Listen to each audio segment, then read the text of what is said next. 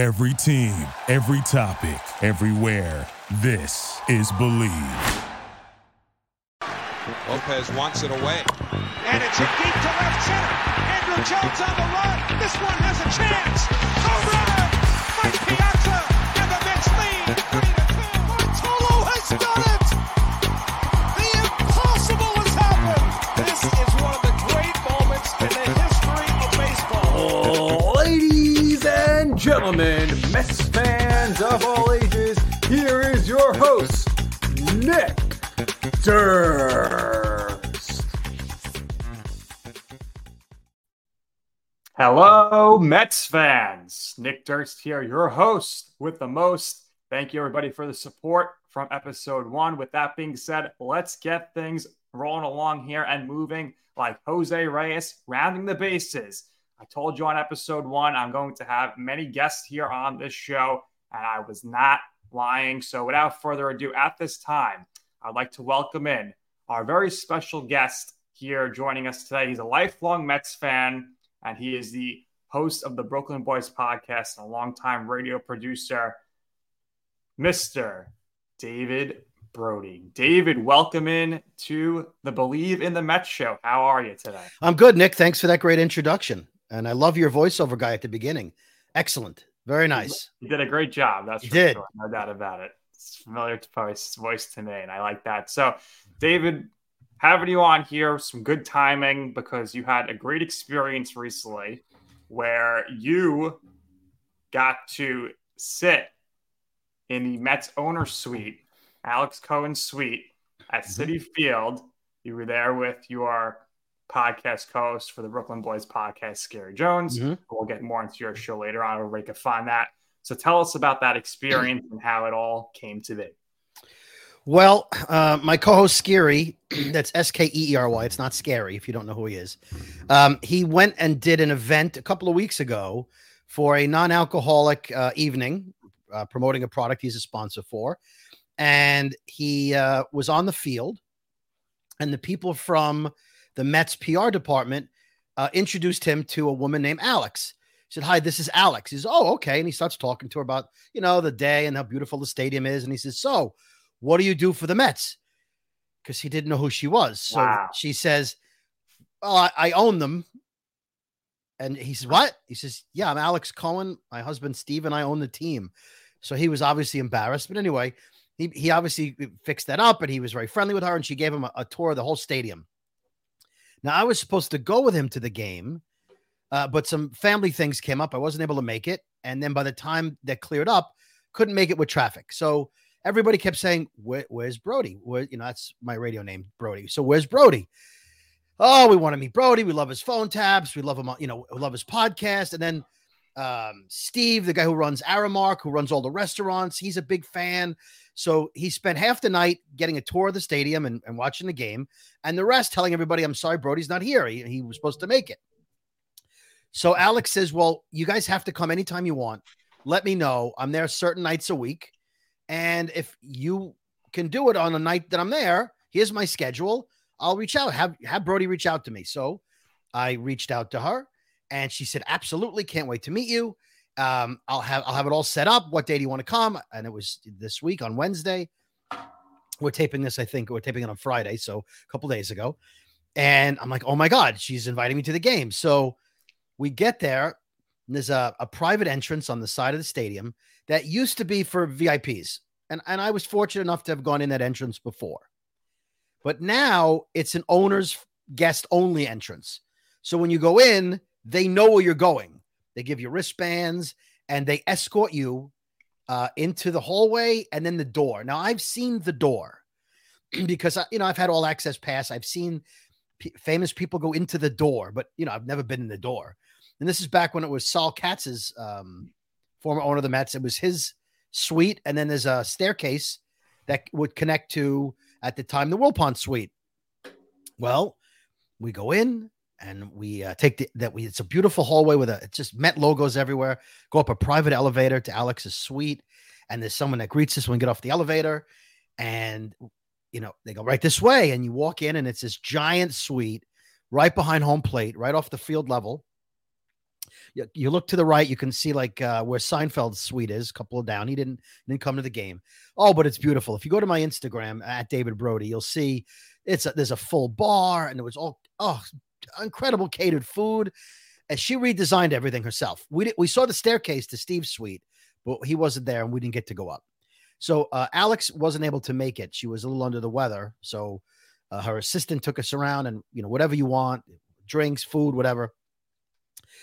They have orange seating, orange and blue plates. Like some plates are orange, some plates are blue. The napkins are orange or blue. And then the seats in the suite are all leather, blue leather with orange Mets logos on them.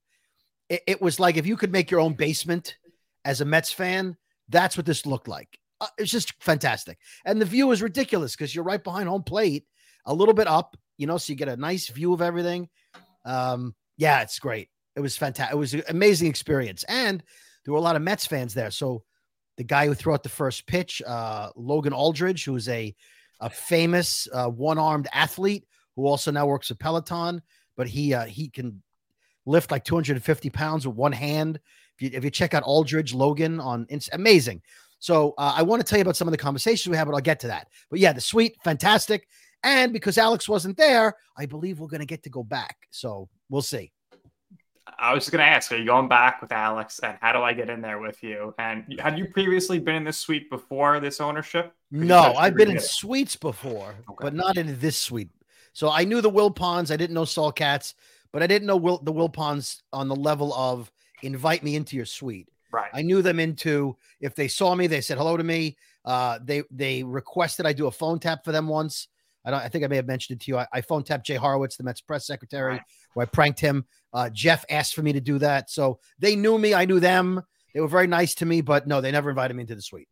No. So I want to hear more about the suite, but I also want to know if you're going to now make your way somehow into that new field level suite in right field. That looks awesome. The Cadillac Lounge.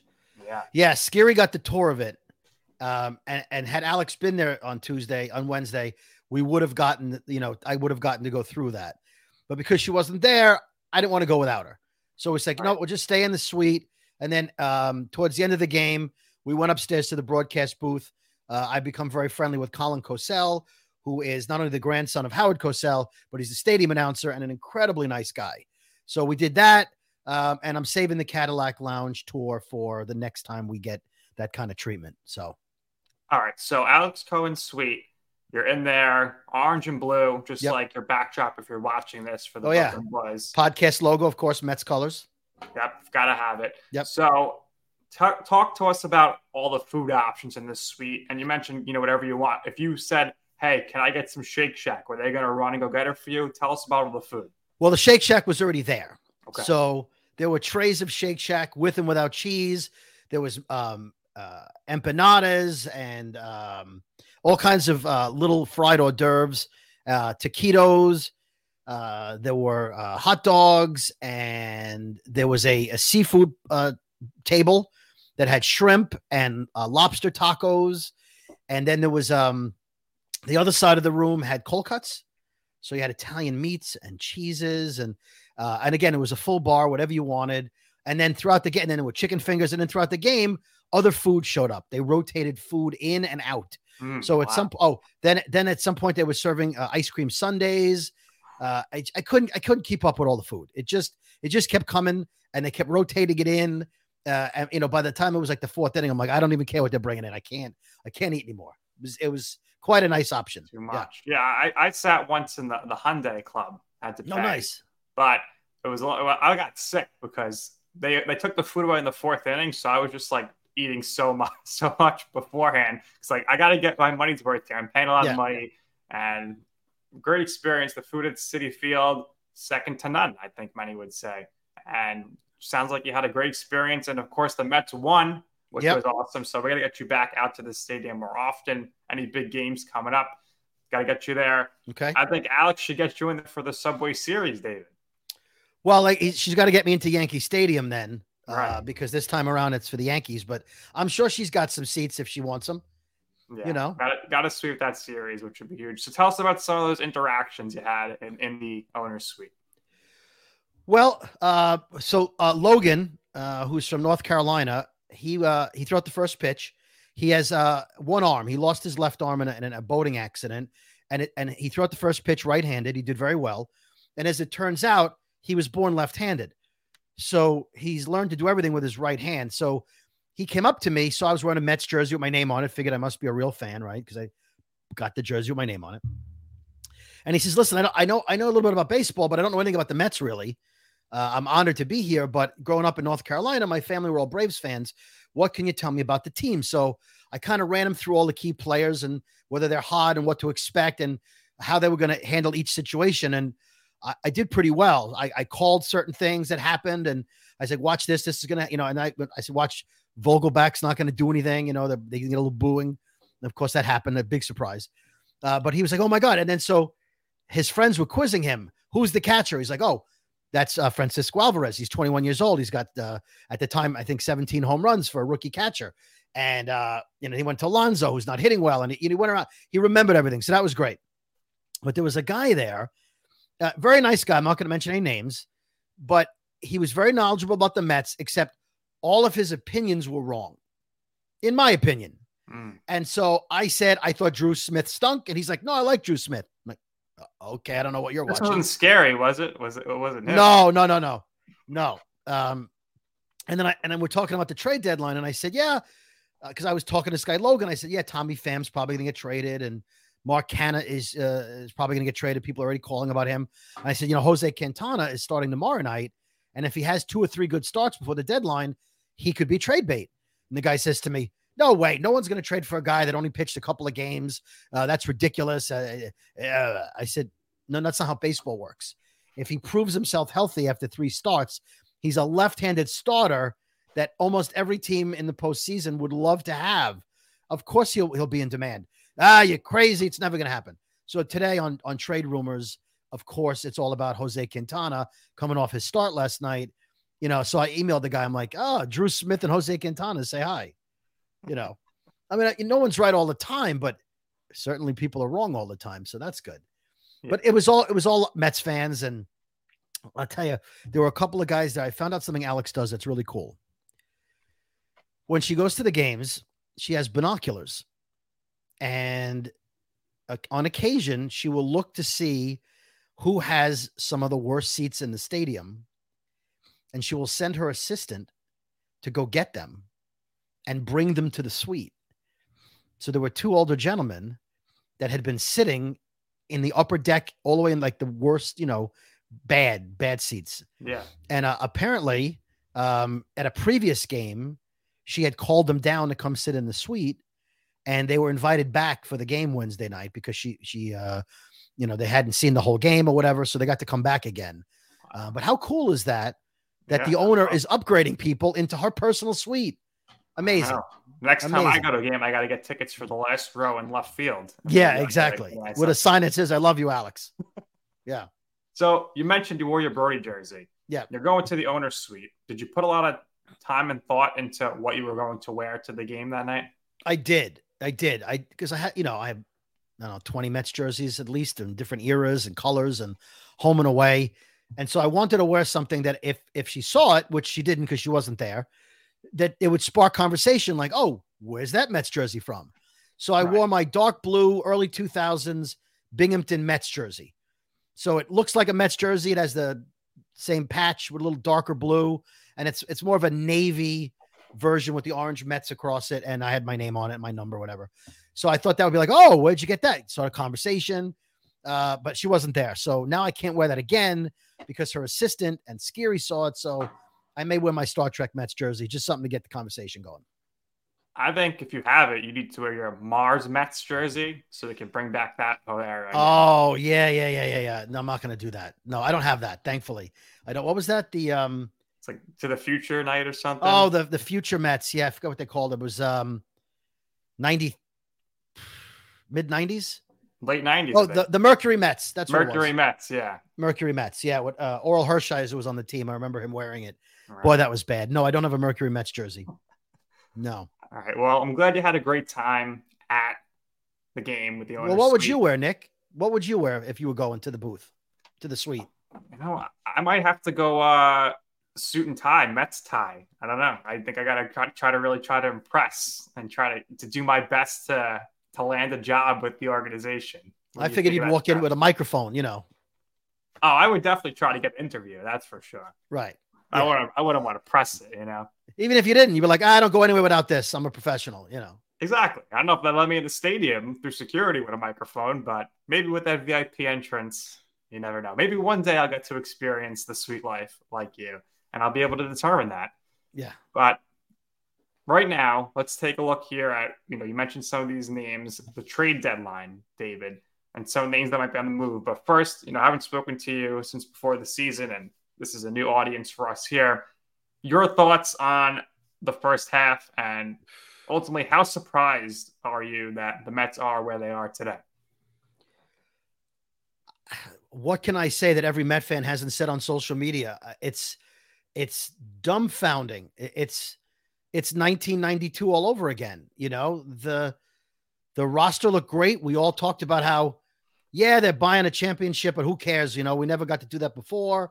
The Yankees, we always said the Yankees bought championships, so who cares? Oh, we've got Verlander coming off a Cy Young and Scherzer coming off a sub-3 ERA season, and Senga could be great. And then none of it happened. Quintana went down, Verlander went down, and somehow the entire lineup outside of Nimmo really forgot how to hit for average. Just completely forgot. Now, look, I know that hitting instructors don't make or break a team. They sort of add a little seasoning. But when you have a lineup where you have a batting champion and everybody else around you has a really good season, why would you promote the batting champion, the hitting instructor rather, to bench coach? It's good for him, right? I remember when I worked in restaurants and you'd assign someone to clean the bathrooms, and the kids would work really hard doing a great job cleaning the toilets and the bathrooms because they wanted to get promoted. They would do a great job. But then management would, because I was mid-management, I would like the supervisor or whatever. They'd say, no, if they clean the bathroom really well, we're not going to promote them because they clean the bathroom really well. Because the next people may not clean the bathroom really well. So doing your job didn't always mean a promotion. Now, you want to give Eric Chavez a raise, that's fine. But he did such a great job as the batting coach, as the hitting instructor. Why would you take him off that job? And then you bring in a guy without the track record and nobody's hitting. Now, are they asking Eric to oversee and say, like, butt in a little bit? Are they, look, we'll talk about this later, but remind me, I want to talk about Todd Zeal because he was great the other night on Baseball Night in New York. Pete Alonso is like this close to the Mendoza line. He can't hit. He can't stay off the outside pitch. Now he can't play first. I don't know what's going on there. Thank God for Alvarez, who they weren't going to bring up. They said, oh, maybe we'll see him at the end of the year. There was an injury. He's not going to be up, that long. So thank God they mistakenly brought Alvarez up because they weren't going to do that either. And then Marte will never be the same as he was since his neck problem. So you and I can explain it now, but we certainly couldn't have predicted it then. Couldn't have. They're not going to win 80 games at this point. And we were looking, are they going to win 95? I did 3 or 4 Mets podcasts, yours included, predicting, breaking down every team and where they're going to. The Orioles? What? So the Reds? Yeah, I can't fathom it. Susan. So yeah. I think you listened to episode 1 of this podcast because I was saying Eric Chavez had a great year, great offense, and then they said, well, let's move him to bench coach. And now you see the offense is struggling, and Glenn Sherlock was a great bench coach last year. The Mets fundamentally, mentally were in every game. Yep. How many blunders have you seen this season? It's been pretty disgraceful. And it's just a sad state of affairs. This season, I thought even with Edwin Diaz going into it, the bullpen was going to fall short. You take him out of the equation, and it's fallen really short. Robertson's been great. Raley's been okay. Ottavino's stepped back from last year, I think. And the rest of the bullpen has been atrocious. I mentioned it on the first episode here that maybe Aaron Myers, who shut down Pete Alonso in the home run derby, he could perhaps instruct the Mets some good pitching techniques to keep the ball in the park. It's been a disaster, David, with the pitching. And I kind of saw this coming. I thought they'd be a wild card team, maybe. I thought they were going to take a step back for sure, because I was sitting there, game 3 of the wild card series. They get one hit versus the Padres, and I said to my friends that I'm there with, I said, I'm not coming back to a game next season unless they improve this offense. And they didn't. And Epler went into this season saying, we have an offense that won 101 games last year, when he really should have been saying we have an offense that against the Braves and the Padres for 6 games did not show up. What do you think about the offensive struggles this season and how they did not really address anything in the offseason? Well, I think you're right. They re-signed, the players they needed to re-sign. They made a big deal out of, keeping everybody. They signed Verlander and Scherzer. That's great. They punched up the bullpen with Raley and Robertson. That was fine. If you have Diaz, that's fine. Ottavino has shown he can't pitch past the 7th inning because it takes him 3 minutes to throw a pitch. His windup is like slow motion. So anyone gets on base, they're on third before you know it. So he can't be trusted in the 8th inning. He can't. As far as the lineup, the only real change they made was third base, was bringing Beatty up. And started with Escobar, though. And Escobar was so... Remember, David, Escobar, he had such a great September, and it was going to carry over. No, it doesn't work that way. He got hot. That doesn't mean anything. 1 month doesn't make a season. And you couldn't come into the season risking that he was look, they tried to sign Correa. They were looking to upgrade. I'll give them that. But then when the Correa thing fell through and Steve Cohen said we needed one more piece, when you didn't get Correa, again, if my timing is off, I apologize, but why not add JD Martinez? There were other batters available when the Correa deal fell through. And if you're going to spend the money on Correa, and you heard they were smitten with this guy beforehand, instead of going for Correa, they could have signed Turner. Trey Turner, they could have gotten. Yeah, a sure thing, although I think he's having a down season. Having a down year. Correa's having a down year, but I think when that ended up backing out and it didn't happen, that was kind of like a gut punch for the Mets in a sense that it kind of changed the culture. They said, we're going for this. We're going to bring in this awesome player who is so clutch in the postseason. And then it was like, you know what? We're going to go to spring training. We got Darren Ruff still. We'll see what he can do. And we got Escobar. Escobar was hot in September, and it just did not work out offensively. And don't forget Vogelwalk. High on base percentage. How many teams, if you went around the majors, do you think their DH bats 8th? I don't know, but keep in mind that Vogelback bats 5th most of the time. That was another comment. Lower some teams, but when the lefties are in there, the right-handed DH bats 8th. Yes, yeah, absolutely. So this was another conversation I had with this gentleman in the suite the other night. I was talking about how I don't understand why Vogelback's batting 5th. Pete needs protection in the lineup. Alvarez has 19 home runs, and you put a guy with 5 home runs, and he's hitting 220 behind Pete, right? That's not protection. Guy's terrible. The guy says to me, Vogelback's not good, but he's not the problem. Okay. I'll tell you why he's the problem. I understand Pete's hitting 204 and Lindor's hitting 220. And Marte's not hitting, he's not hitting his normal self. I'll tell you why Vogelback is the actual problem. If you look at Pete when he's playing, whatever he's hitting, he has potential. He has a proven track record. At any moment, he's going to get a home run, not going to run. He drives in 120 to 30 runs, whatever. You watch Lindor. He's hitting 220, but he has the potential. He has a track record. He could do something. He's earned batting 3rd. When you have a guy who's a career 220 hitter, who's never done anything of value in Major League Baseball, who is again hitting 220, you can't say he needs time off to reach his potential. He needed to clear his head. His potential is what he's doing. He has 5 home runs. So he can't run. He can't play the field. He doesn't hit for average, right? He's only there to hit home runs. I don't think he has a glove, David. I don't think he has a glove. Yeah. If your only job is to hit home runs and you have 5, which is only a few more than Guillorme at this point, then you're worthless. Your job as a DH is to hit home runs if you can do nothing else. So if you're not hitting home runs and you can't do anything else, And if you get a hit after the 7th inning, you have to be pinch run for, which means you lose a pinch hitter off the bench. You're useless after the 7th inning. Why are you batting 5th? So as a Mets fan, I think, is my manager incompetent? Is my general manager trying to save face who traded for him? Right.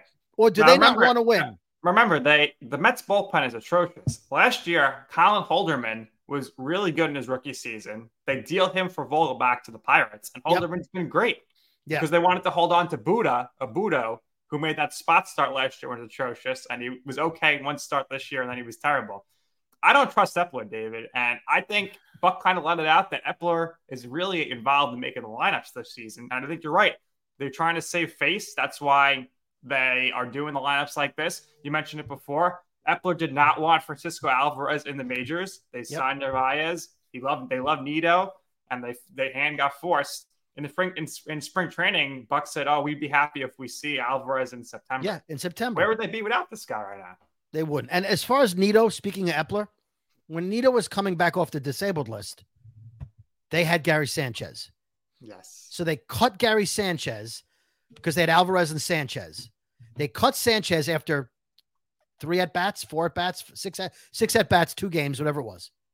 They cut him to bring Nito back. Sanchez goes to the Padres, hits 5 home runs in the first week and a half. And then Narvaez comes back, and they cut Nito a week and a half, 2 weeks later. Yeah. So rather than take a chance on Sanchez, you cut him to give you a week and a half with Tomas Nito, a guy can't hit.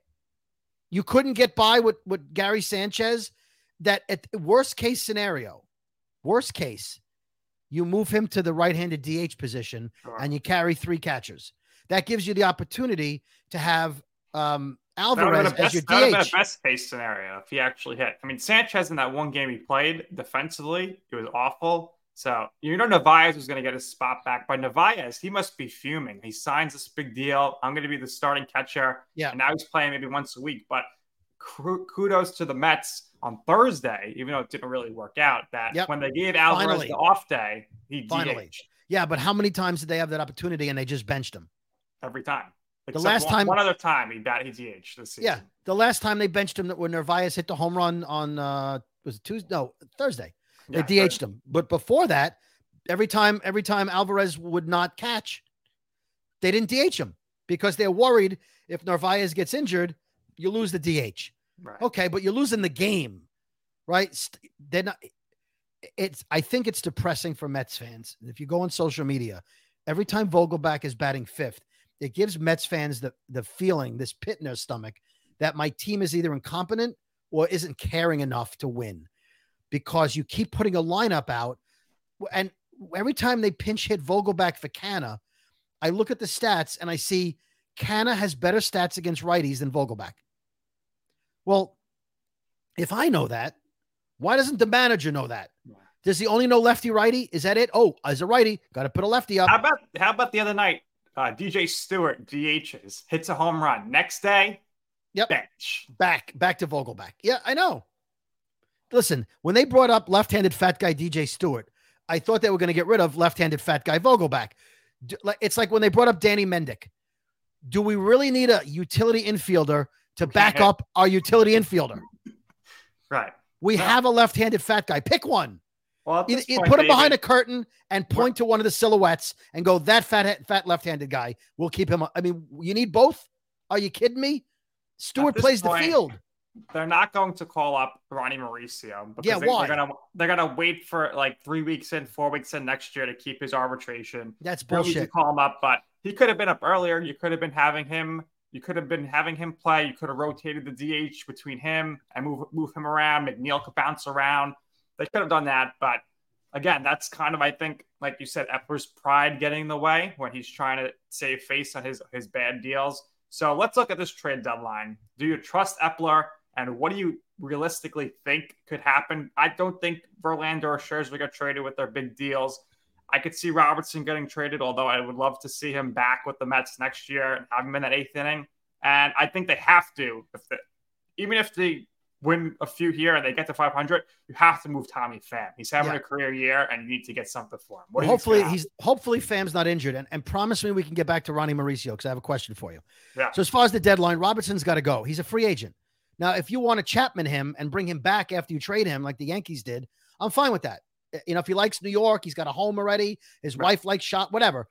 Bring him back. That's fine. You know, but again, he's got the money to do it, so why not? He's going to be 39 next year. So at what point, you know, at some point you go, oh, he's good at 38. He'll be good at 39. No. At some point there's a cliff. And I think what you do with Robertson, to be honest with you, good guy, you either bring him back at 7th inning money or you don't bring him back at all, because you can't bring him back at closer money, which is what he's going to want. You can't bring him back at 8th inning money because you don't know if he's going to be an 8th inning guy next year. Every guy in his 38, 39 year, there's a cliff. You know, look at Verlander, Cy Young, 1.8 ERA, whatever it was. He's pitching well, but he's not pitching Cy Young 1 point something ERA. You keep making that same mistake, bringing back the guy for one more year, expecting the same thing out of him. It's not going to happen. So maybe I'd rather invest my money in obviously Ohtani, but maybe Blake Snell or a younger, an early 30s stud that I can bring into the game, into the team. I don't know, but Robinson's got to go. If Pham is healthy, goodbye. Thanks for it was a great 1 year deal. Epler, tip your cap. Fantastic. Canna, got to go. Goodbye. Good guy. Yeah, but what's the value? Who's going to trade for Canna? Who wants? Well, apparently the Mariners are already knocking on the door. All right, let him go then. That's fine. Well, Kelenic just kicked something, broke his foot. Broke his foot. Yeah. Right. So now they're down and outfield. Bring him back. What's that? Yeah, I'll take an injured Kelenic. Listen, if the Mets can benefit again from trading Kelenic by getting something in return for Canna, then that's a double Kelenic win. Then you got Diaz and whoever else from the Mariners. That's great. As far as the rest of the team, how about Trevor Gott real quick, David? I think he's got to go. They brought him in to be this big time pen guy for years to come. Yikes. I think Gott is better than the 7th and 8th guys in the bullpen. I think Gott is better than Leone. I think Gott is better than Drew Smith. I think Gott is better than whatever Tommy other Hunter, God, yeah. So is he an upgrade? He's absolutely an upgrade. Is he an upgrade worth $4 million in Chris Flexen's salary? No. I don't know. Should he be in there when you have a 1-run lead and Robertson's on 9 days rest? And no, they bring him in the game to play. No, what was it, a week ago? Right, yeah. After the All-Star break, like he hadn't pitched in 9 days. Robertson, they could, and announcers are going, hey, they got it. I think it was the Apple TV game, and the announcers are saying, well, they should bring in Robinson. He hasn't pitched in 9 days. Maybe it was Ron Darling. It was Darling. He said, bring him in the 8th. Let him go 6. Let him go Sunday 6 outs. Game, yeah. And he ended up going 2 innings anyway for extra innings. Right. When the game, right. I don't get Buck sometimes. It's like that game when the meat of the order was up and he brought in Ottavino in the 8th instead of Robertson in the 8th. He's like, well, if I brought in, this is what he said. You remember. Well, if I brought in Robertson in the 8th, who would I have in the 9th? Well, I don't know. Anyone else? Ottavino. What do you mean, who would you have?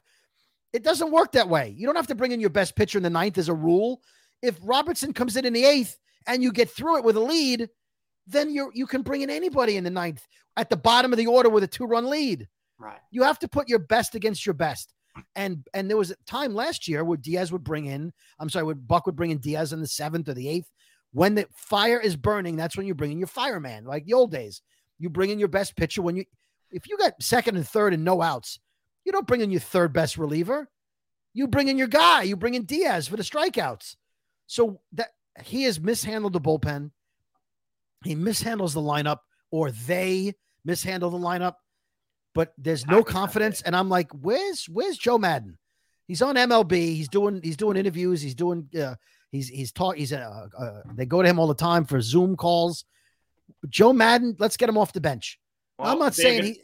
I don't know if they would go in that direction. I think Buck stays on next year, and if that, I think you're looking at one of the executives coming into the bench, and it's going to be Carlos Beltran for a second stint as Mets manager. I think that's the direction they'll go. I disagree. First of all, you just made Chavez your bench coach, so are you really going to replace him? I think Chavez is being groomed to take over. I don't think they want to jump into the Beltran thing again. I really don't. He's already but he works on this. He works for the team. Yeah, because his opinion, like for talent matters. But listen, There was a time, even in real life, Nick, if you want to be announcer for the Mets, what are you going to do? You right from the bottom up. Right. You work in the minors. You work for the Cyclones. You do podcasting. You do interviews. You work for free. You do whatever you have to earn your stripes to then work your way up to the big time. Right. You don't just Carlos Beltran it and go, I want to be manager. The man hasn't made an effort to manage one minor league game. Yeah, but look at Aaron Boone. He came right out of the broadcast booth. And how long did it take him? And he was in the broadcast booth. So he's analyzing and studying every game. And look, he's fine. Was in the booth for the Yankees last year. I just don't think they're going to replace. I think Buck's coming back. But if they did get rid of him, I don't think they're going for somebody in his same age range of a Joe Madden. I don't know if Madden's the age problem. I think Madden's the kind of guy that would pull a guy out of right field when he makes a mistake and benches him. I don't care who they bring in.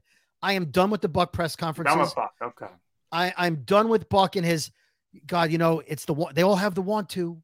They all want to. You just, sometimes you can't always do what you want to. Oh, what'd you think of that awful play? Don't you miss the Terry Collins press conferences? Yes, because he spoke. He's like that. Yeah, he messed up. If they hired Beltran as manager, Terry Collins should be the bench coach. That'd be. Why would you ever be vice president after you were president? You still got to get on the plane. Larry Bowa did it. You still got to travel. You still got to. Terry Collins is 100 years old. He sits wants home. To be back in the game. He does. He doesn't. How about letting Omar Minaya go? And now he's with the Yankees. He's the best talent evaluator in baseball. Yeah. He also made some horrific trades. He really did. But he wasn't the GM. He drafted that 2015 team. He drafted the core of these guys. So he and Sandy, depending on what year it was. Yes. Listen. David Wright was drafted by Steve Phillips. So there's a lot of guys get. Listen, Omar had some good drafts. I would, if you look at the trades he made, and I'm not talking about ripping off the Marlins for. For Carlos and for, his regular trades, a lot of stinkers, a lot of bad trades with the Expos, a lot of bad trades with the Mets. Yeah, well, that's GM. I trust him internationally and whatnot. Oh, internationally, I wouldn't have let him go. But you know what? He may have wanted more money than they could afford. They may have wanted more authority than they wanted to give him. Want him there. Remember, they got rid of him when Alderson came back. Yeah, that's what I'm saying. He may have wanted more authority. Yeah. So we could talk about Alderson and. You like Buck, though. Epler, moving forward. I have to see what the alternative is to Buck first. I think this is what I think is playing out, David, and then we got to move on. Yep. I think Cohen is going to hire David Stearns to be the president of baseball operations. 100%. They will keep Epler for this season and Buck to say, let's keep things steady. The whole season. The whole season. Guaranteed. Start the season. Epler is staying because they want to see if his ties with Ohtani do anything. Mm-hmm. They're going to try to sign him supplementary. Buck will stay as manager. If they get off to a bad start, you're right. Eric Chavez, he'll be promoted to manager right away. That's how I see it playing out. But we'll have you on again, of course, going into the offseason. But real quick on some of these, you said that they're mismanaging the players. Mark Vientos, he's back up. He needs to play 10 days in a row. You can't be having him just pinch hit once or twice a week. I don't have any faith that he's necessarily going to be a superstar in the majors, but you won't know until he plays. Right. Yeah, he's got to play every day. You look at social media and people are like, oh, he stinks. He came up, he couldn't hit. He started one game. What do you have, like 6, 7, 8 games total? Yeah, the home run in the first game he started. He hit a home run. They benched him. Yeah. Another game he had 2 hits. They benched him the day after that. Either make him the DH. Look, you're at a time now. You got 2 weeks for the trade deadline. Pham could be injured. Marte's on the disabled list. This is why I wanted to talk about Mauricio. Vientos is a first baseman, third baseman, DH, which means you got to put Stewart in right field. And if Pham is down, you got to start Canna. If you trade any of them, you got nobody. You got to bring up LaCastro. Pete's struggling at first base. Put Vientos at first. Leave him there. Let Pete just focus on hitting, not worry about making errors for a few games. Let him rest. As far as, bringing up anybody else, had they brought up Mauricio, you put Mauricio at second, put McNeil in the outfield. Vientos doesn't give you that flexibility because he can't play second. I thought Vientos was playing left field last year when he came up briefly with the Mets. He's not a left fielder, though. No, not left field. And then you could put Beatty in left, but you saw what he did with a pop-up last week. I guess you're going to put Vientos at first, DH in third. platoon him with Vientos at third. With Beatty. Maybe you move Beatty to left field because they need an outfielder. And if Pham's down, maybe you got to make another corresponding move, which at that point right now has you got to Mark. be. Right now, I think the outfield is going to be Mark Canha, Brandon Nimmo, and Jeff McNeil. Yeah, but that means you have Guillorme at second. You didn't solve the problem by bringing Vientos up. Yeah, well, okay. Well, this is it. Listen, Vientos, if he's going to be up and he's not going to play the field, he should DH. We'll see. We'll see what happens. I don't know what's going to happen there. So tell us your thoughts here on your Todd Zeile story and Baseball Night in New York. And when do you think we're going to see you on Baseball Night in New York? That's so much. Oh, I don't think anytime soon, but I did do the Day Off podcast for SNY, which you can find online anywhere. So that was I got close. Todd Zeile did a breakdown of Pete's swing, similar to what they do on MLB Network all the time. They showed Pete's normal swing and his current swing, and it was so obvious how he was leaning more and his shoulder angle was off and the name on his back was different, and why he's swinging early for the inside pitch and how it's costing him on the outside off-speed pitch. Beautifully broken down. And then you watch the game that night, and it's exactly what he's doing. Now, look, I don't know if Zeile noticed it. If somebody noticed it and gave Todd Zeile the footage and said, here, talk this up, whatever the case. Someone on the Mets, I'm sure, knows that. But they're not working with Pete. They're not fixing him. They're not giving him a day off to fix it. He plays every day, which is admirable. But if he's got a problem with his swing, you can't fix it. So Todd explained they're pitching him inside for most of the season, which means he's got to swing faster to get around on the inside pitch. So because he's swinging earlier, he's swinging too soon for the outside pitches. So he's setting up for the inside pitch, and then he's swinging early, and then he's got to, oh, crap, I'm outside. And consistently, he's swinging early and then stretching for the outside pitch, and they're getting him almost every at-bat. And you think he'd see a pattern. Somebody would see a pattern and say, hey, Pete, start thinking, plate out. Maybe Eric Chavez should get back in the hitting ring. I've heard he's a good call. Yeah, so I think Pete's afraid of getting hit because he got hit. I think he's still hurt from that. Now he's gun shy as well because before that, he was on a torrid pace. He was on pace for 60 home runs. MVP. Yep. MVP, no doubt about it. And that was the downfall, really, of the Mets. Yeah, all because he yelled, throw it again, throw it again. He got hit deliberately. I don't care what anybody says. I love Pete's fire, but he shouldn't have said that. Pete's an intense guy. David, It's been a pleasure here. Let everybody know where they could find you and your Mets takes, and, of course, the Brooklyn Boys podcast. There you go. You could find me on Instagram, Twitter, and Threads if you care about Threads at all. At David Brody, that's Brody if you're not watching this. And if I do anything else Met related, it's always on my social media. And Nick finds a way to wrangle me for all of his podcasts because he's fantastic. Nick, it's always a pleasure talking sports with you. And have me back anytime. I'm honored to be your first guest on this one. All right, David, we will definitely have you back on here in the Believe in the Mets podcast. Love it. So that's going to do it here for this episode. For our special guest, the immortal David Brody, I am Nick Durst. And until next time, everybody, let's go Mets. Near the wall. It's out of here! Flores ends it with a home run! Put it in the books, in the history books.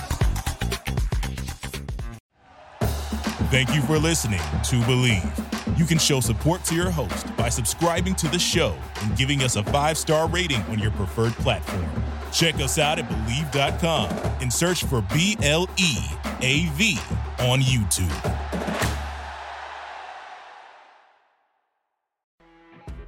You know when you're listening to a true crime story that has an unbelievable plot twist that makes you stop in your tracks? That's what our podcast, People Are the Worst, brings you with each episode. I'm Rachel. And I'm Rebecca. We're identical twins who love true crime cases that make you say, didn't see that coming, and we hate the people responsible for them. Listen to People Are the Worst now on Apple, Spotify, or wherever you get your podcasts.